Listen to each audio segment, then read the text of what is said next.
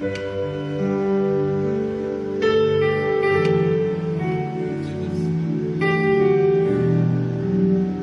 was thinking the other day about the post-pandemic church.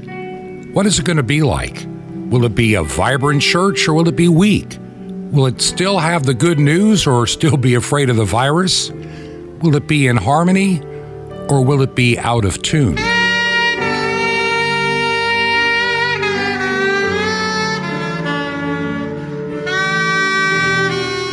This is Truth to Ponder with Bob Bierman. There's one thing for sure. When you look at this pandemic that started over a year ago, it has separated the sheep from the goats in terms of the church, and it may not necessarily, in my opinion, be a bad thing. Before the pandemic, back when I did just a weekend show, I used to talk about the ineffective or the wimpy church, a church that didn't have a purpose. We call it now the woke church. In other words, the church of the social justice warrior. They've long since abandoned the gospel.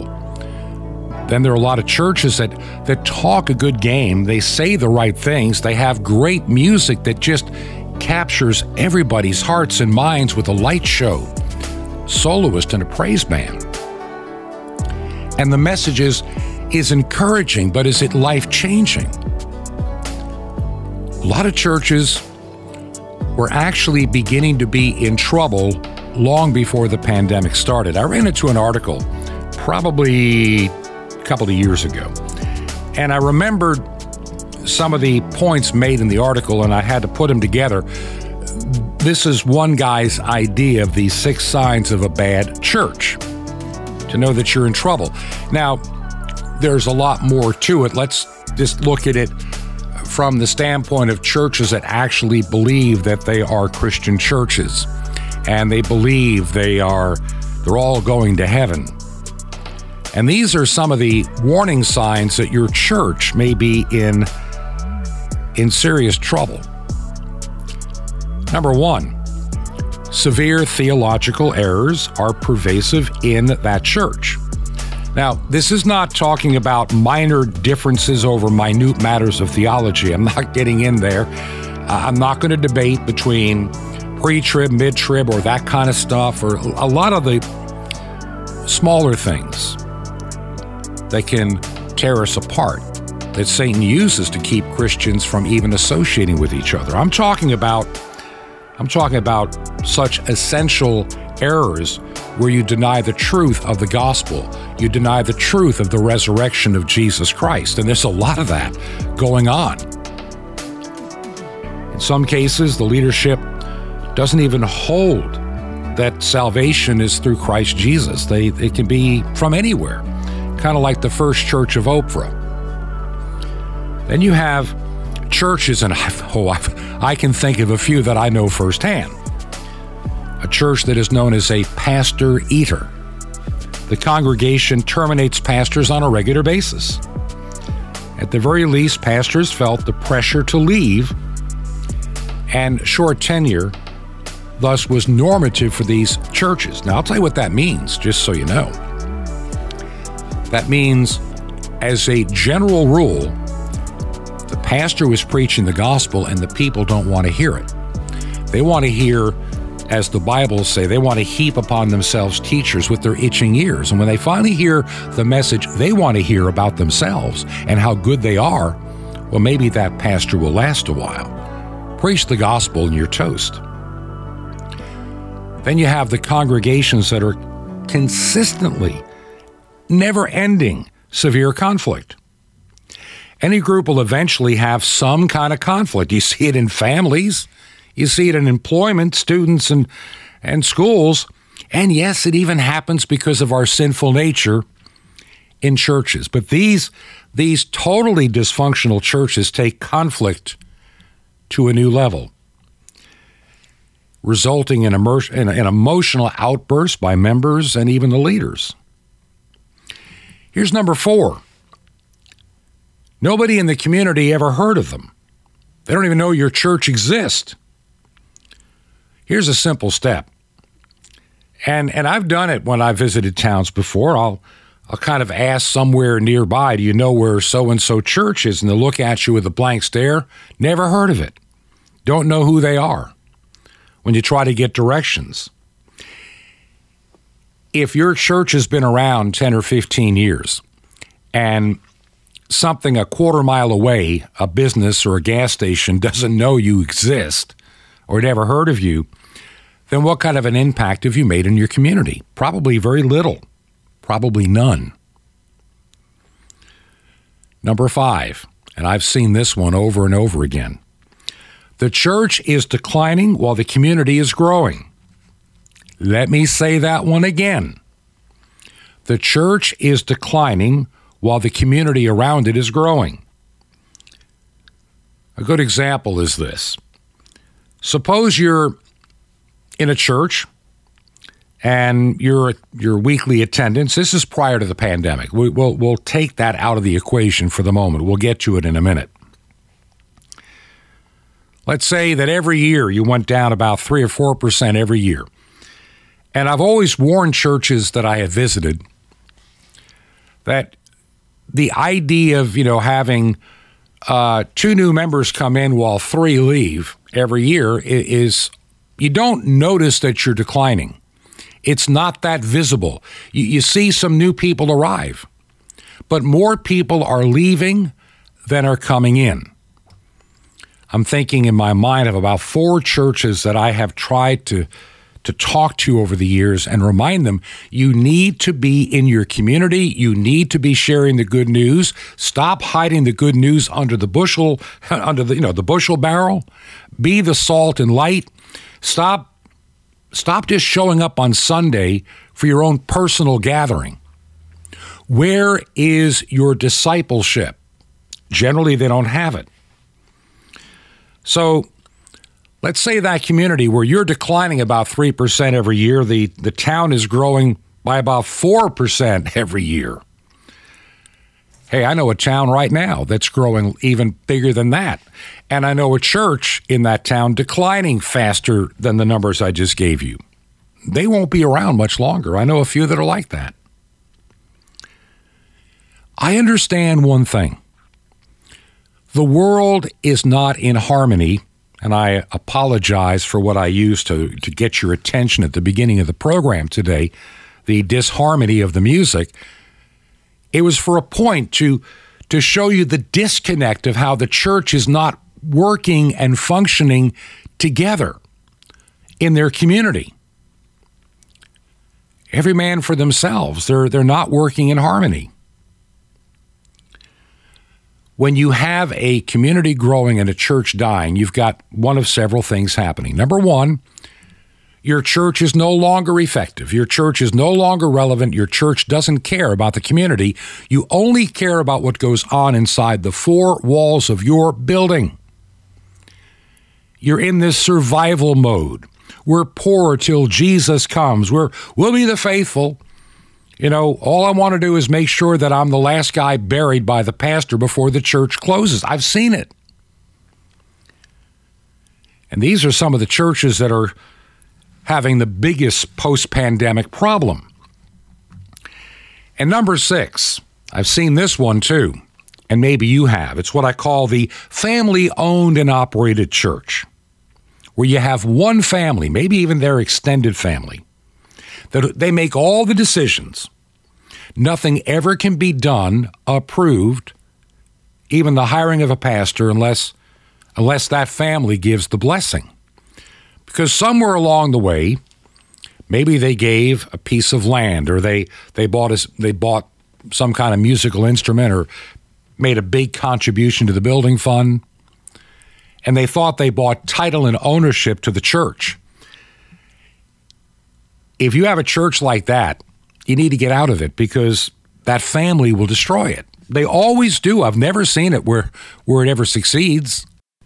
So that was the pre-pandemic church problems. Now we have a whole new host of issues. A lot of churches, they really weren't the most important thing in people's lives. At least a minimum of 25% of people that used to go to church will never come back. since the pandemic. They'll go to the Walmart. They'll go grocery shopping. They'll go to all kind of things, but they're going to be deathly afraid of getting the coronavirus if they come to church. That's going to be their new excuse. They've made it, they now have a legitimate excuse to say why we can't go. And they really don't get anything out of watching it online. And of course, I'm the same way. I have an issue with the online church. I get a lot of email because I am in ministry from some of these organizations, these, church growth, church analysis, now the online church, how to make a great impact with your church on YouTube. I don't want my church on YouTube. YouTube is owned by satanic Google. I don't want to participate with them in having my church dependent upon them.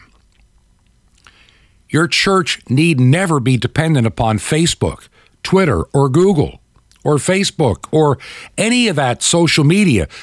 Get away from it. Because, see, once you have thrown yourself in with them, they have the ability, whenever they want, to pull your plug. And see, that's something we'll be talking about on tomorrow's program, what I call censorship of people that have values, conservative, and people of faith. Google and Facebook, Twitter, YouTube, these people are not your friend. Reading a story the other day, Dennis Prager has a thing called PragerU. I don't always agree with everything that Dennis Prager says, but overall, the information he puts out is excellent, mind-challenging, and really good stuff. Generally very logical. Well, YouTube threw him off. Other platforms have thrown him off. And now, every time they got thrown off a platform by the tech, the satanic tech tyrants, they found a way. But now they've invested a lot with this other company that decided to change their terms of service to be more woke, to be more worldly, to be more anti-Christian, to be more social justice, to be more, what am I looking? Just loving sin more than righteousness. And they don't want that hate speech about morality, right and wrong on their platform, so they have to leave again. We're seeing, I remember emergency management when I first went into the field. As a public information officer, I started taking a lot of courses, and I had to go through a tremendous amount of training over a number of years. You understand this circle of a crisis when a disaster strikes. You're normally spending time in preparation. Then you have to deal with mitigation, recovery, and all these aspects. Right now, when you look at the pandemic, we're kind of at the heading toward a recovery stage, unless they can knock us back into a new panic. Will the church come back stronger? That was my question to begin with. Only a very few will. The ones that were faithful to begin with. The ones that didn't run away. The ones that were part of their community. The new normal is going to be, we're not going to have near the number of people attending church than we used to. Even before the pandemic, we already were below 50% of the United States being involved in any way, shape, or form with any kind of organized religion, which includes synagogue, mosque, and churches, and anything else. The majority of people are no longer connected to the faith, and I think that's one of the reasons that God's hand of protection is gone. And we're seeing evil leaders being put over us, evil rulers, not just leaders, they become rulers. They become self-indulged rulers like the Lori Lightfoots. We'll talk about her tomorrow. They become self-indulged like St. Andrew Cuomo the Pious of New York, or Gretchen Whitmire in Michigan, or Gavin Newsom in California, Murphy in New Jersey. They become so full of themselves as they lock you down and enjoy their power trip. And in every one of those states where they enjoyed the power trip, they also had about the worst results for the coronavirus. Some things I can predict right now. Adult Sunday school, it's dead. The multi-campus church, where you have the superstar pastor at the big church. I can think of one in South Carolina I watched grow from a dorm room in Anderson, South Carolina, to a multi-church across the state of South Carolina organization. Their leader ran into some, shall we say, issues, and they about self-imploded. But there's going to be the death of the multi-campus, the simulcast preacher, the superstar on the big screen. It's over. I think they'll never be able to pull that together again because they never had the audience online they thought they would get. These physical campuses are costing a lot of money. And some of their members, they don't care about fellowshipping one with another. They just grab their entertainment. I had a person write me a while back. I want to share this before I forget. She had heard me on the radio talking about what I call the entertainment center church, with the light show and the smoke machines, the praise band, everything perfectly choreographed. And it never made sense until the pandemic. And last year she writes and said, started watching my church online and I realized you're right. This was like a Hollywood theatrical production designed to move my emotions, and it became so obvious when watching it on a TV screen. So those kind of churches may kick around, but without the big buildings. The superstar will now be an online star until the tech tyrants pull the plug. What you are going to see, I believe, is a resurgence of small local churches and church plants. They're going to be getting down to the essence of God's Word. They're going to mean what they say and act accordingly and stand on the authority of God's Word without compromise. They're going to take the words of St. Peter to heart, that we always obey God's law even when it's in contradiction to the laws of men.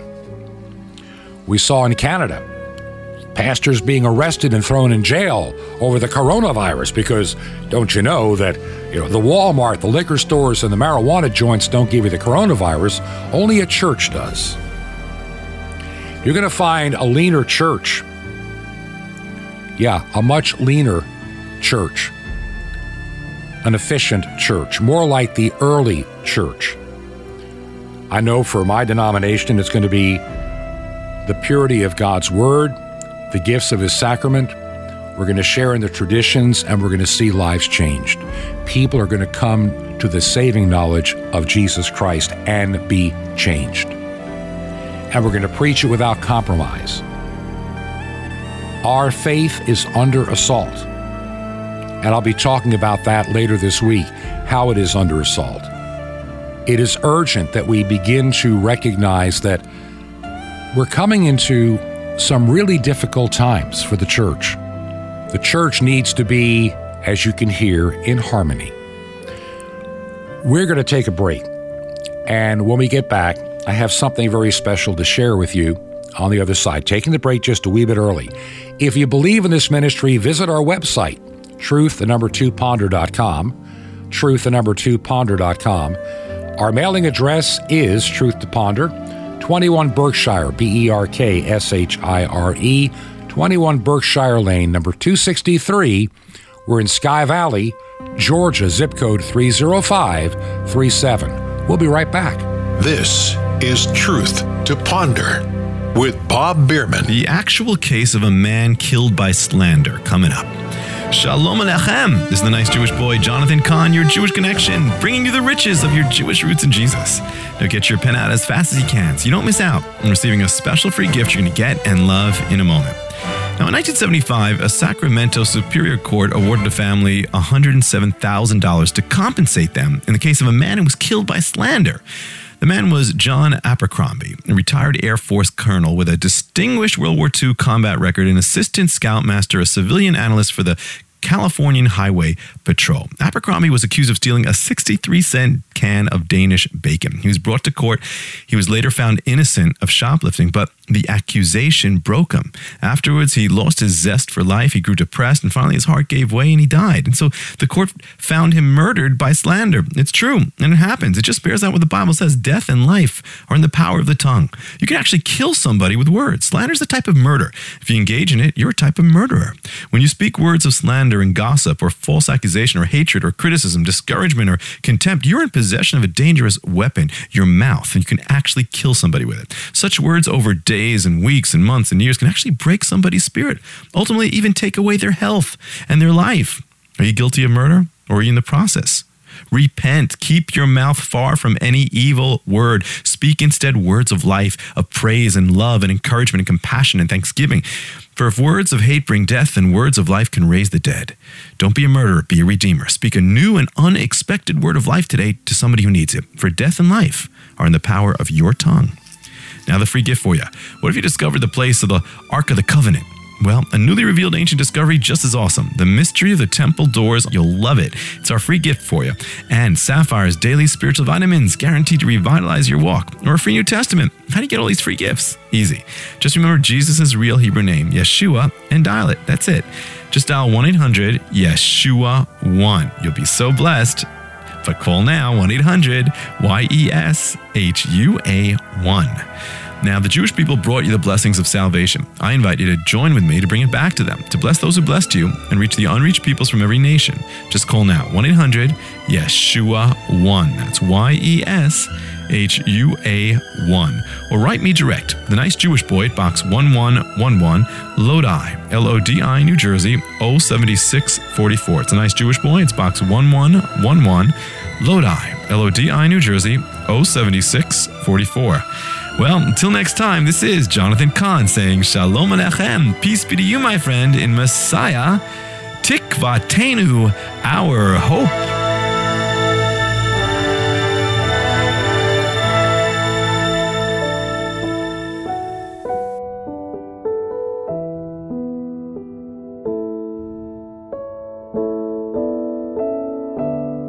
This is Truth to Ponder with Bob Bierman.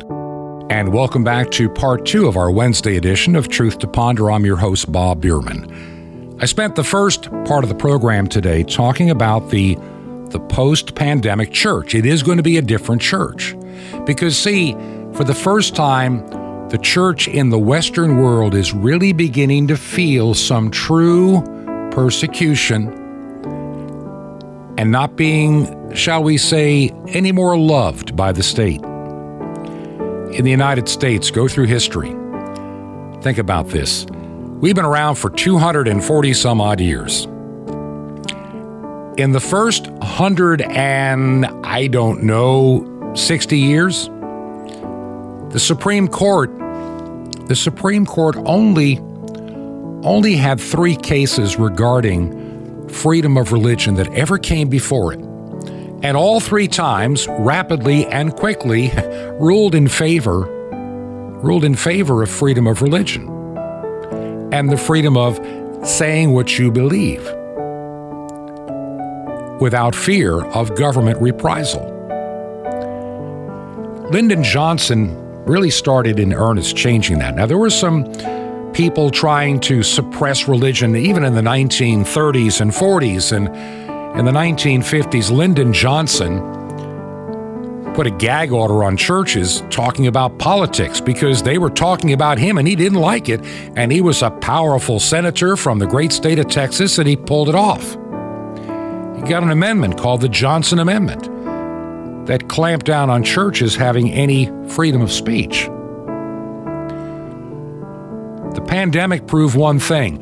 The vast majority of the churches in the United States are weak, worthless, and wimpy. Period. Maybe it's time for a great reset of the church to get back to the fundamentals of our faith. A couple of years before the pandemic, I had the opportunity to share a message with the church in Florida.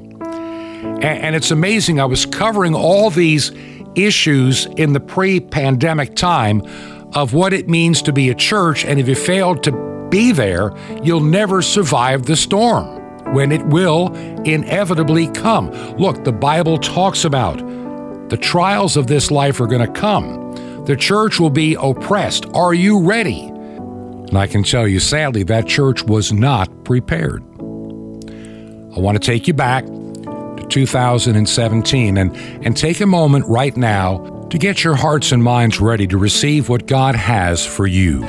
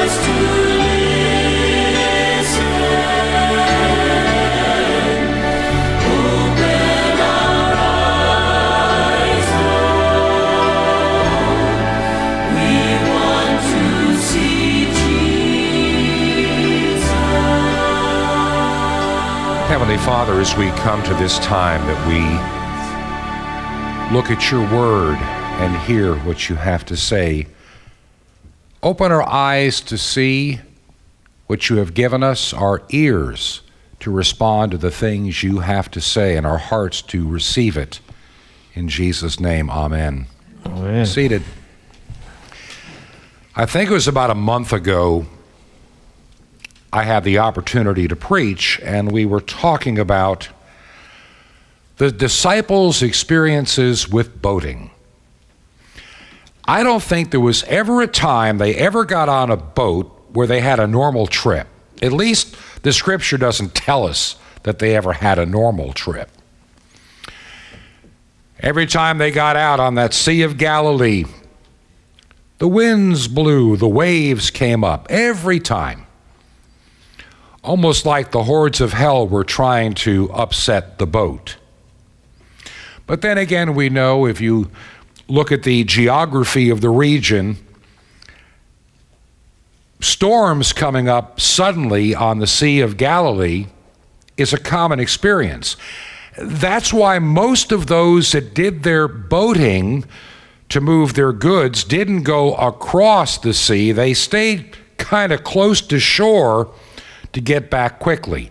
Just because of the way the mountains and the hills are, and the influence from the Mediterranean Sea can kick up storms with brief periods of 50, 60 mile an hour winds. Kind of like Florida afternoon in the summer. They just come out of nowhere. And they didn't know when they would come up. They might not even have any rain, just a sudden clear day, and this sudden burst of wind can come across that water and throw up waves and everything else. And so once again, they're on the boat. This time Jesus, as he did before, gives them a head start. And they're out there and the winds come up and he comes walking across the water and gets in the boat. Now, the most important thing to me in this gospel from John chapter 6 are the words. I love this. The simplest words that he could have said to his disciples, "It is I, be not afraid." It is I, be not afraid. For see, Jesus, if you understand the way Scripture talks about Christ's attributes, is the creator of all things. All things, even the weather, come under his subjection as the creator.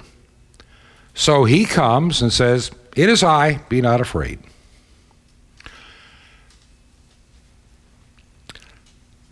I want to move away from that thought. We're going to come back to it in just a couple of minutes, of why we are not afraid and who that we serve. This lesson we just saw of the feeding of the 5,000. This is not the first time Jesus fed a large crowd. There's another story in the scripture where he fed 4,000. He liked that miracle so much he did it twice. If you think about that day, Jesus is beginning to get some fans and following. His reputation of healing and people have been known to come up from the dead and they're healed, and all kinds of strange things are happening. We have to see this individual and all that he can do. If you understand the politics of the day, the Jewish people were still living under the authority of Rome. And they didn't like it. In their mindset, they are looking for a Messiah to overthrow the Holy Roman, or that time just the Roman Empire, and get all these centurions and governors and prelates and everybody out of their life that were running their life and taxing them to death and keeping them in subjection. Because they were a conquered people living in essence in a type of captivity, because they're not in control of their full destiny any longer. And so when they hear about this miracle worker, this so-called Messiah with power, the people are really looking for what they can get for themselves and what this guy can do to push out the Romans. Are we going to finally have our kingdom, our king, our full authority? Yeah, the Jewish people had a local king, but his authority was very subjected to the powers of Rome. He could only deal with the, quote, religious things and affairs of the people. The real things like taxation, the real things like who had the authority to take a life, rested with Rome. You remember when Jesus, later on, is taken before King Herod. He can't kill him. He has to have the Romans do it. He has no authority. His being a king is a very limited monarchy, limited to the powers of Rome. So they have to persuade the Romans to do their dirty deed because they couldn't do it themselves. So you have the Jewish people wanting to get rid of Rome. You see this miracle worker out here, and they want to know more. And they're following him, and they're out of food, and they're getting hungry. Now, Jesus then, we'll just do this very quickly in our minds here, takes a whole lot of little and makes it a whole bunch. From the little barley loaves and a couple of fishes, he feeds 5,000 people with food left over, plenty of leftovers. He multiplied what that young guy gave. He gave everything he had. I mean, he was set for himself. He could have easily fed himself, taken care of his needs, and gone on his merry way home. But no, he was willing to sacrifice what he had to this individual, Jesus, who then multiplied it and fed 5,000 people. They were so impressed, as the Bible said, they were ready to make him the new king right now by acclamation. Wondering how the king would have felt that was sitting in Jerusalem at the time is another story, but Jesus withdraws, sends his disciples away, and then catches up with them on the water when he stops the storm. What a gospel lesson to have. The feeding, the disappearing act, and then the reappearing act on the water. What kind of faith do we have? Do we have the faith that it takes to be disciples of Jesus Christ truly. Truly. I remember early in my ministry thinking, this is like, by the way, it was 20 years ago, right about now, that I took over a church on the other coast of Florida. 20 years ago. 20 years have gone by. And I walked into a small little storefront, tinier than this, with a small group about the size of this. And I posed to them pretty much the same question I'm posing to you now.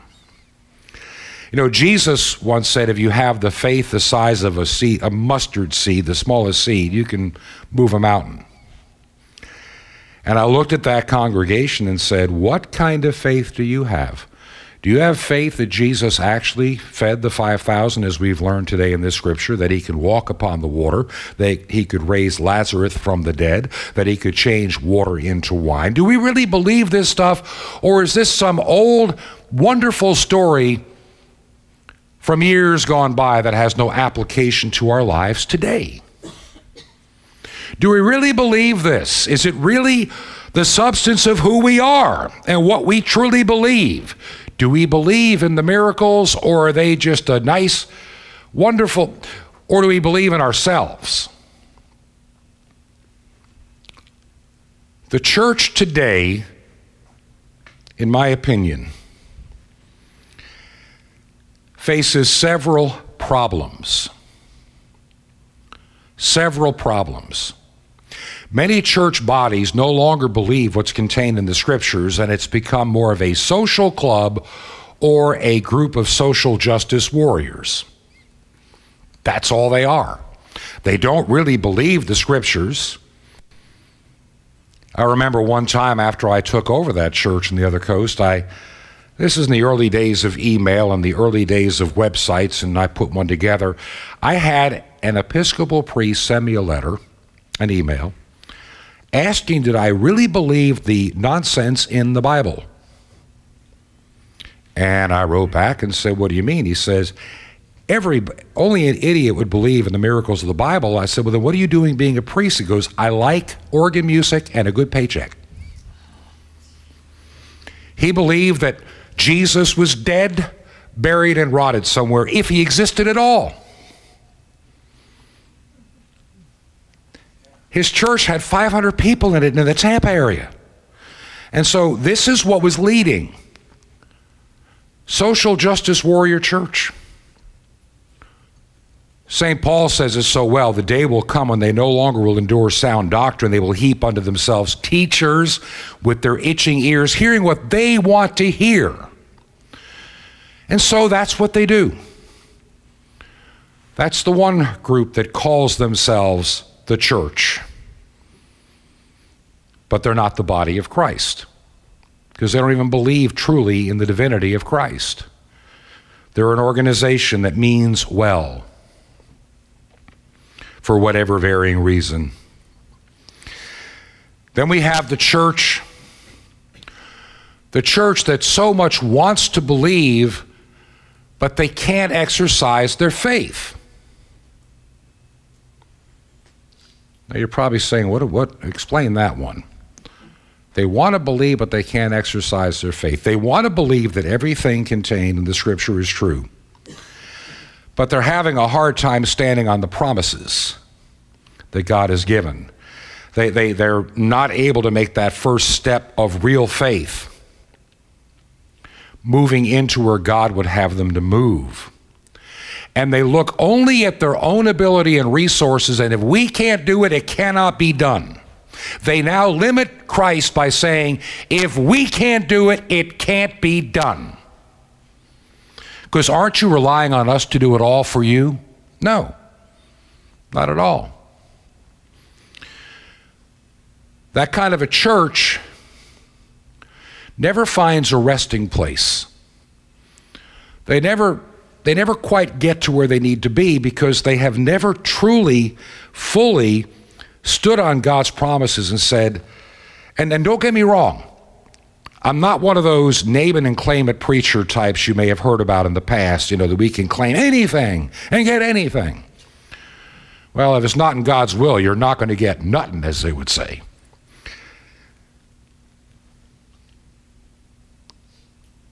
The balance between stepping out on faith and taking the first step and listening to the power of His Holy Spirit talking inside of you and this church and those that lead it, those that guide it, those that are part of it, to say this, Lord, what is your vision? What's that verse out of the book of Proverbs where there is no vision, the people perish and nothing happens? Vision. I remember when I embarked on that journey 20 years ago this weekend, wondering would we ever, after their 20-some-odd year history of going nowhere fast and declining and going backward, would there ever be a building someday? Would there ever be anything except what little they had? And we spent the first year dealing with the fact that it's not totally up to us to make all this happen. Where's the faith part?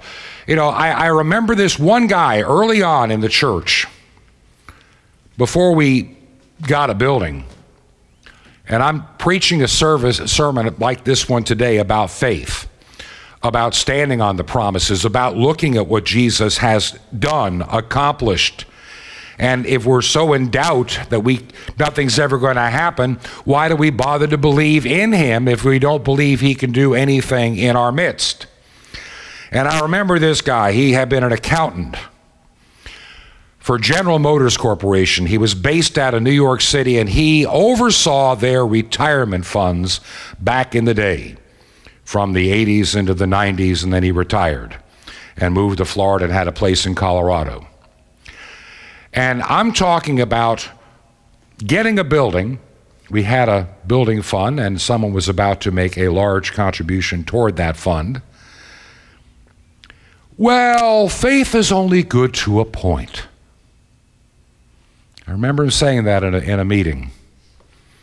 And I said, really? Please define the point. He couldn't.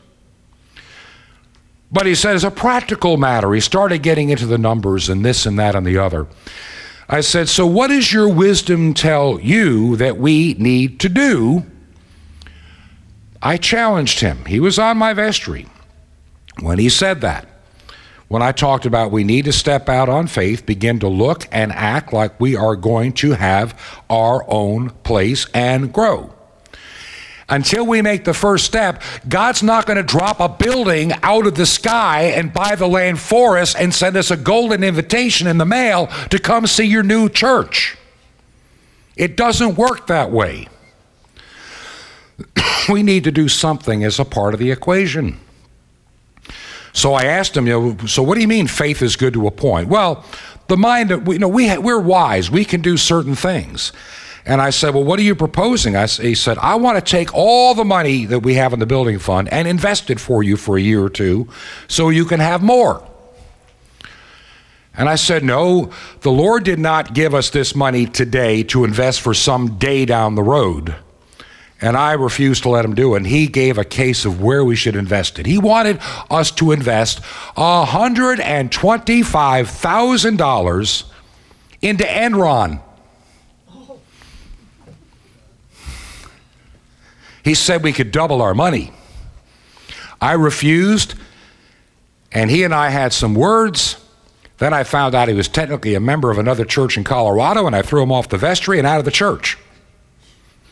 The best thing I ever did. 4 months after he was gone, we were closing on the new building that God provided. The building he said we never could get. And when that church sold the building, they had $687,000 in equity in just a couple of years. They didn't think I knew what I was doing. God provided, made it happen. But I'll also tell you that church lost it all later because they stopped being faithful. They called an unfaithful pastor. They stopped doing the things that it takes to do to maintain the church. He ran a lot of people off. And the leadership of that church body did nothing to stop it until it was too late. Goes back to a sermon I preached a month ago, the hour of visitation. God's there. The water's stirring. Hop in. Enjoy. Step into the water.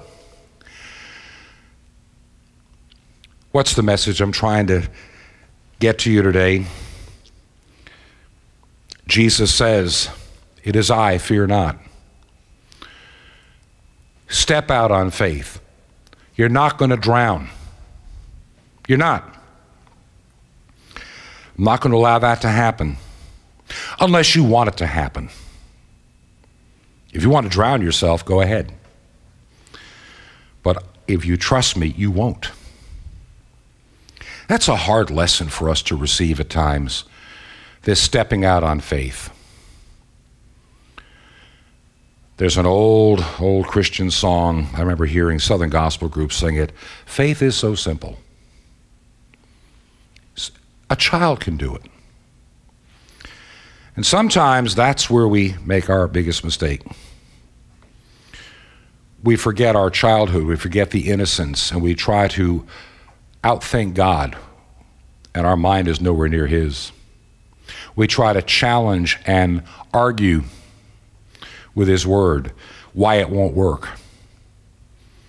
Have we ever done that, saying the Word says this, but God, understand, it doesn't work that way in this.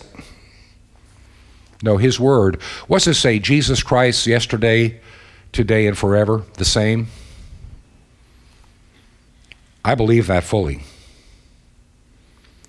I know this past Sunday, I had the opportunity of sharing a message with a body of believers, and I really enjoyed it because I do prefer the older prayer book. I have to admit it. That's just me. I do like it.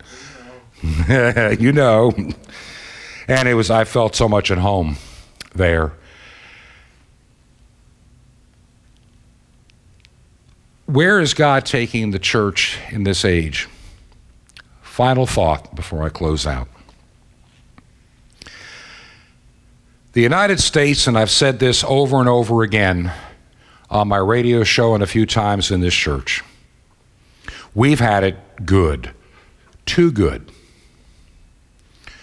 You know, the church grew for 65 years in North Korea after the ceasefire, though it was illegal and could get you killed or put into a gulag or a prison camp, lose everything. It grew. We found out after Mao Zedong took over China in the 50s, 60s, 70s, and 80s, and into the 90s, the church is still there underground and growing, though they could lose everything. There are churches in Pakistan, India, all parts of Africa that have been dominated by Islamic Sharia law, where the church is thriving, though they know they could die and lose their life for their faith. And here in America, the first time we're not happy with our church, we leave.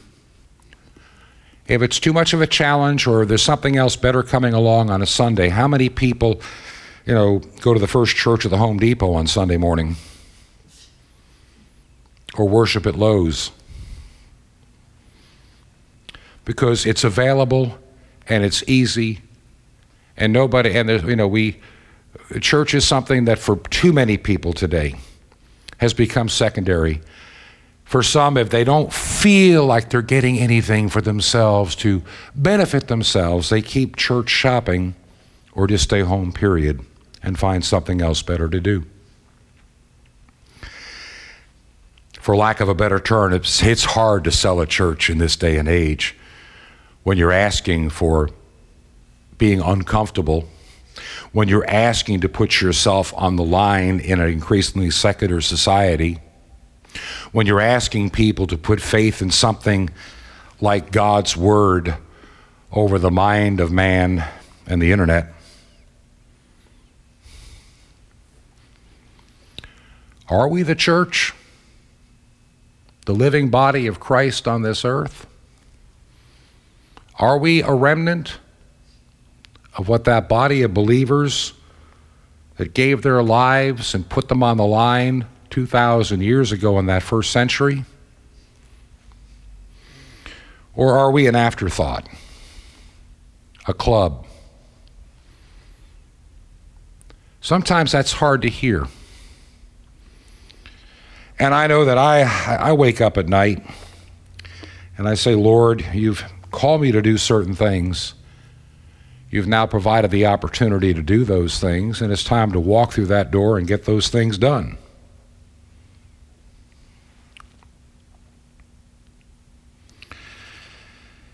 You know, it is I. Be not afraid. When I ask you to take a step of faith, it is I. Be not afraid when I ask you to trust in my word. It is I. Be not afraid when I take you across the threshold of this life into the life of the world to come. It is I. Be not afraid to be my body on this earth, the ecclesia, because you've been called out. Heavenly Father, your church today in this country of America in particular, Canada, Europe, United Kingdom, no longer is the church of our fathers and forefathers. Many times they've ceased being the church at all. But you have those that are faithful to follow you, that want to be your servants and obedient. We need your guidance and leadership more now than ever before, as we are truly in a very different time and age across this world. It's not the hordes of hell or the fear of war that challenges us. It's our abundance. It's our abundance and the use of our free will that can ruin us. Revive us, Lord. Bring us back to that place when we first met you, when we first knew you fully in as Lord of our lives, that we may follow you wherever you shall lead. For this I ask in Jesus' name. Amen. Weary soul, no longer tarry. Foolish heart, no longer stray. In the shadow of the valley, find your rest in Christ this day. To the table we come thirsty. To the table we come dry. At the table we find mercy. Taste and see that Christ is life.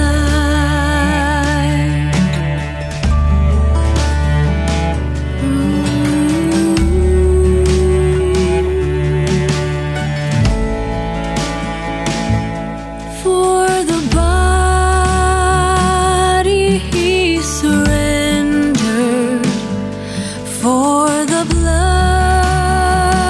our pardon won. We return and we remember him who saves, whose work is done. To the table we come thirsty. To the table we come dry. At the table we find mercy. Taste and see that Christ is life. Because he died, he invites us come and die. Because he lives, because he died, he invites us come and die.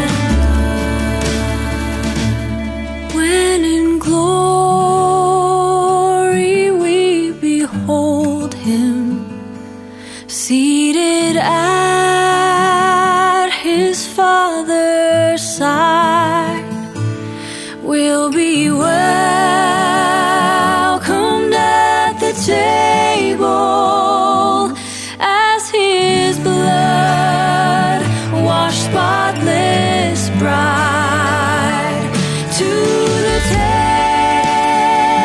table we come thirsty, to the table we come dry. At the table we find mercy. Taste and see that Christ is alive. To the table we come thirsty, to the table we come dry. At the table we find mercy. Taste and see that Christ is alive. Taste and see that Christ is alive.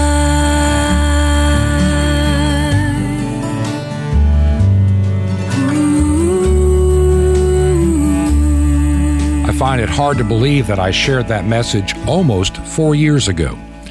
And what I said then is even more true today. That was preached at a time when we really didn't have any hardship against the church per se. It really wasn't bad. We weren't being persecuted here in the United States. We are now, under this new administration. We found out how many churches will cave to the government before they'll be obedient to God last year during the pandemic. And I have people to this day saying, well, we really needed to close for our safety, and we have to be safe.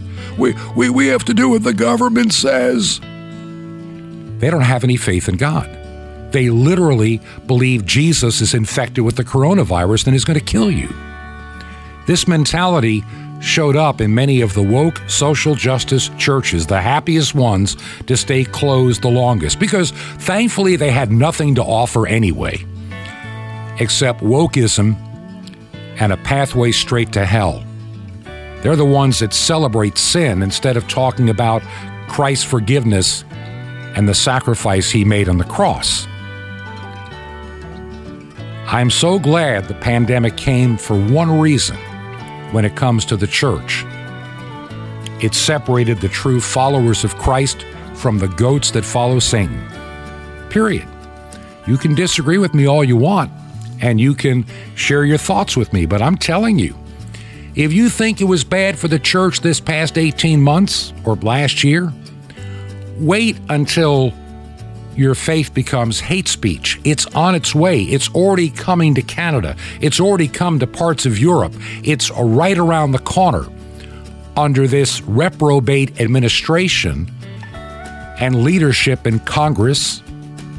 Yeah, reprobates are now our rulers, not leaders. They are now our rulers. And they're going to demand obedience. They're going to crush the opposition. If you believe in this ministry, would you support it with your gifts?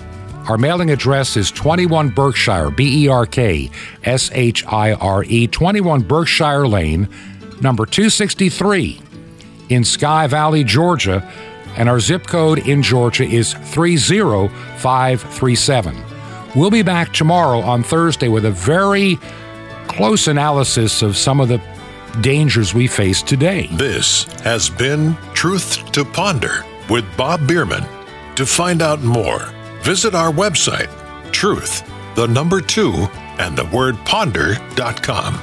That's truth2ponder.com. Truth to Ponder, shining the light of truth in a darkening world.